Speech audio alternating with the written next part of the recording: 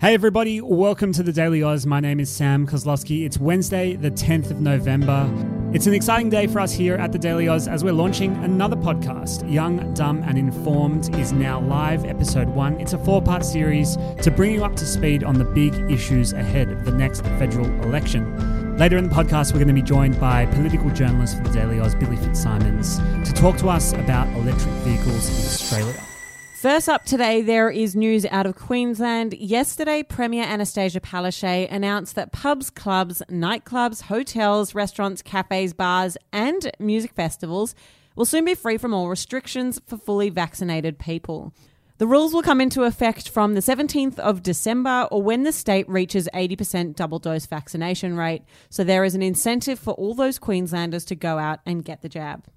Some bittersweet news. Australian tennis champion Dylan Alcott has announced he will retire from the sport after next year's Aussie Open. With 15 Grand Slam singles titles and a few gold medals, Alcott is the most successful men's quad tennis player of all time. The lead detective in the abduction of 4-year-old Cleo Smith has returned to the town where she was found to ascertain if there was anyone else involved. It comes after a 36-year-old man was charged with kidnapping offences last week. And today, some good news from New South Wales. New South Wales has officially hit the 90% double-dose vaccination rate.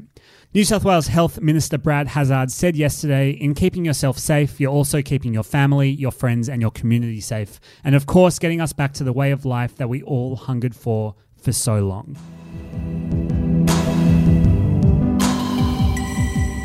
Okay, so today we are talking about electric vehicles. Yesterday, the government announced a new electric vehicle strategy. We must be gearing up for a federal election because it seems like there are new policies coming out left, right and centre. But this one is certainly a biggie. So, Billy, can you take me through what the Morrison government's announcement was yesterday?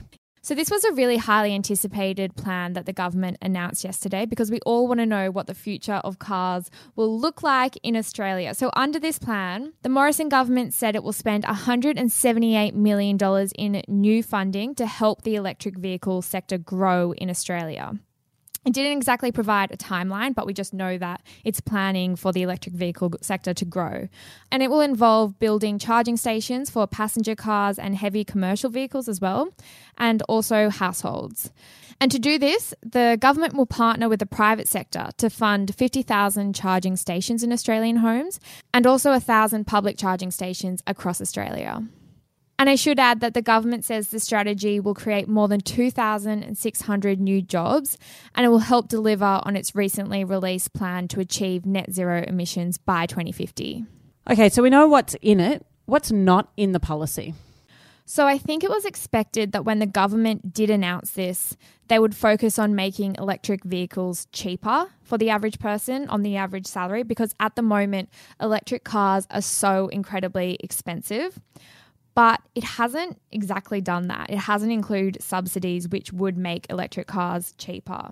And as the Electric Vehicle Council announced yesterday, it also doesn't include tax incentives or minimum emission standards or sales targets like the ones that we've seen overseas. Many other countries also have a sales target, which means they have a number of vehicles that they want to sell by a certain year. So in the US, for example, they have a 50% sales target by 2030. So by 2030, 50% of the cars they sell, they want to be electric vehicles. Australia doesn't have that under this plan. And last year, France also announced a historic plan to give buyers a significant discount if they trade in a petrol or diesel car for an electric vehicle. In terms of what the opposition has said, they've said that this policy doesn't go far enough to increase the number of electric vehicles in Australia. And they've also said that if they're elected at the next federal election, Labor will remove taxes from electric vehicles, giving Australians more choice. Their words. So yesterday was a big day for electric vehicles. Today is a big day for Billy Fitzsimons. Billy, you're announcing a new podcast that is very relevant, especially based on our conversation today. It's about the next election. Talk me through it. Yes, so today we are launching Young, Dumb and Informed. As we like to say, it's a news podcast, not for news people. It's all about breaking down the really big political issues that will be particularly important in the next 6 months as we lead up to a federal election.